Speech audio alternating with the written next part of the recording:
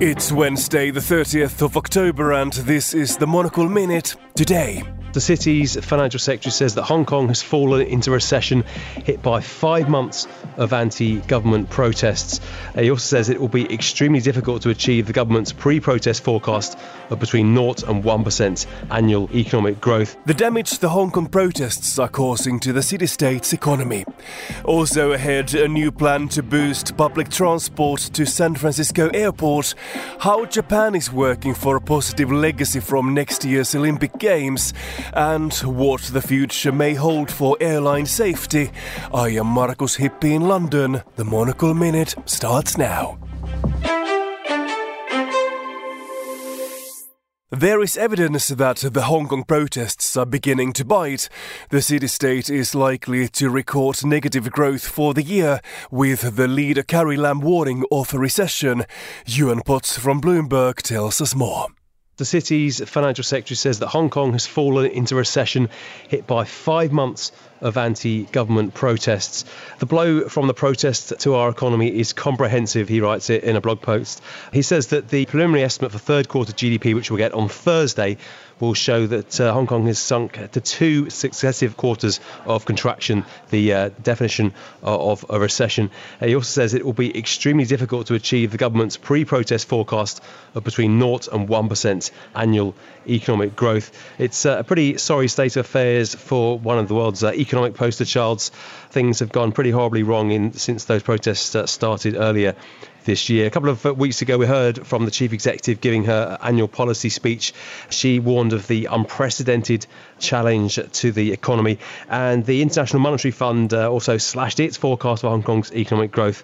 They now see expansion of just 0.3% over the course of the whole year, down from their previous forecast of 2.7%. Of course, Hong Kong has become an incredibly prosperous part of the world, a very successful, economically very successful region, but there's really been hit by the protests. Retail sales, we know, are down massively. Tourism from the mainland and from elsewhere also hit very, very hard. And that, of course, is hitting the bottom line of the economy. Elizabeth Hilton is the editor of China Dialogue.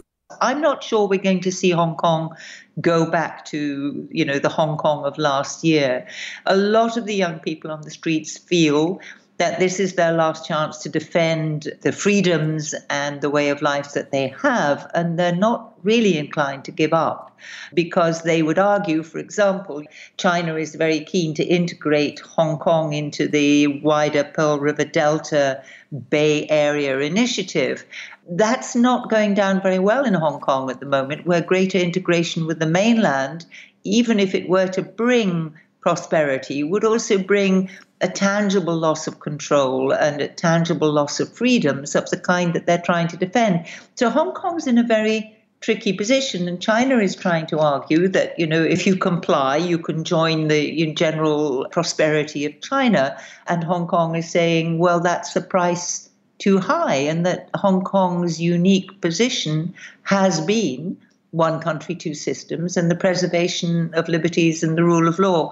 So we're still in a standoff, frankly, and I don't really think that even going into recession is going to have an immediate effect on the protest. In San Francisco, the Bay Area's transit authority, BART, is developing an app that will allow riders who take the service to San Francisco's airport to fast-track their way through security.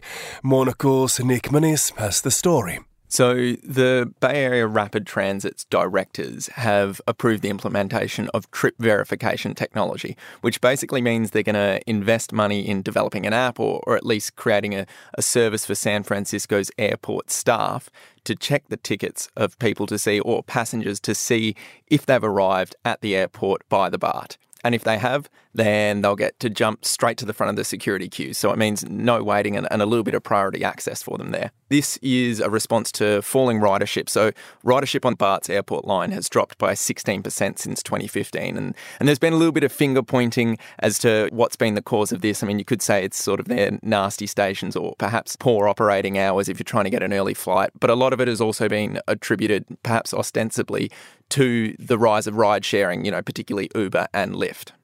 Do you think this makes sense? What else should BART do? Well, I think perhaps there are other things that they could focus on first. One of the bigger issues is the fact that you do get hit with a surcharge, a $5 surcharge, if you go into the airport on the BART, which means that if you're riding in a group, it can often end up being cheaper to take a ride-sharing service. So they could take a leaf out of perhaps Portland's Max Light Rail and just have a cheaper rate, not hitting you with a surcharge where you go to the airport. So I think for Portland to go from downtown to the airport, it only costs you $2.50. And I mean, if they were going to do something bigger, perhaps look at a bigger project, they could consider or at least start planning for an extension to the BART in the airport. It's something they've worked on recently, but at the moment they've only got one station. Like the BART only operates out of one terminal at the airport. So they could consider servicing the other 4 terminals by extending the line there. Well, Nick, if BART wants to continue developing this app now and to make it a more attractive option for customers, would you have any improvement suggestions? I mean, I think like something...